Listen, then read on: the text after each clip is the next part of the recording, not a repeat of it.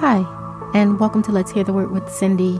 Today we'll be reading from the book of Psalm 121.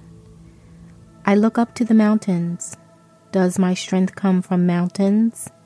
No, my strength comes from God, who made heaven and earth and mountains.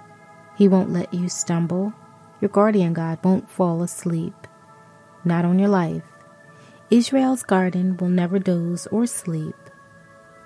God's your guardian, right at your side, to protect you, shielding you from sunstroke, sheltering you from moonstroke. God guards you from every evil. He guards you very well. He guards you when you leave and when you return. He guards you now. He guards you always. Thank you for listening today. Be blessed.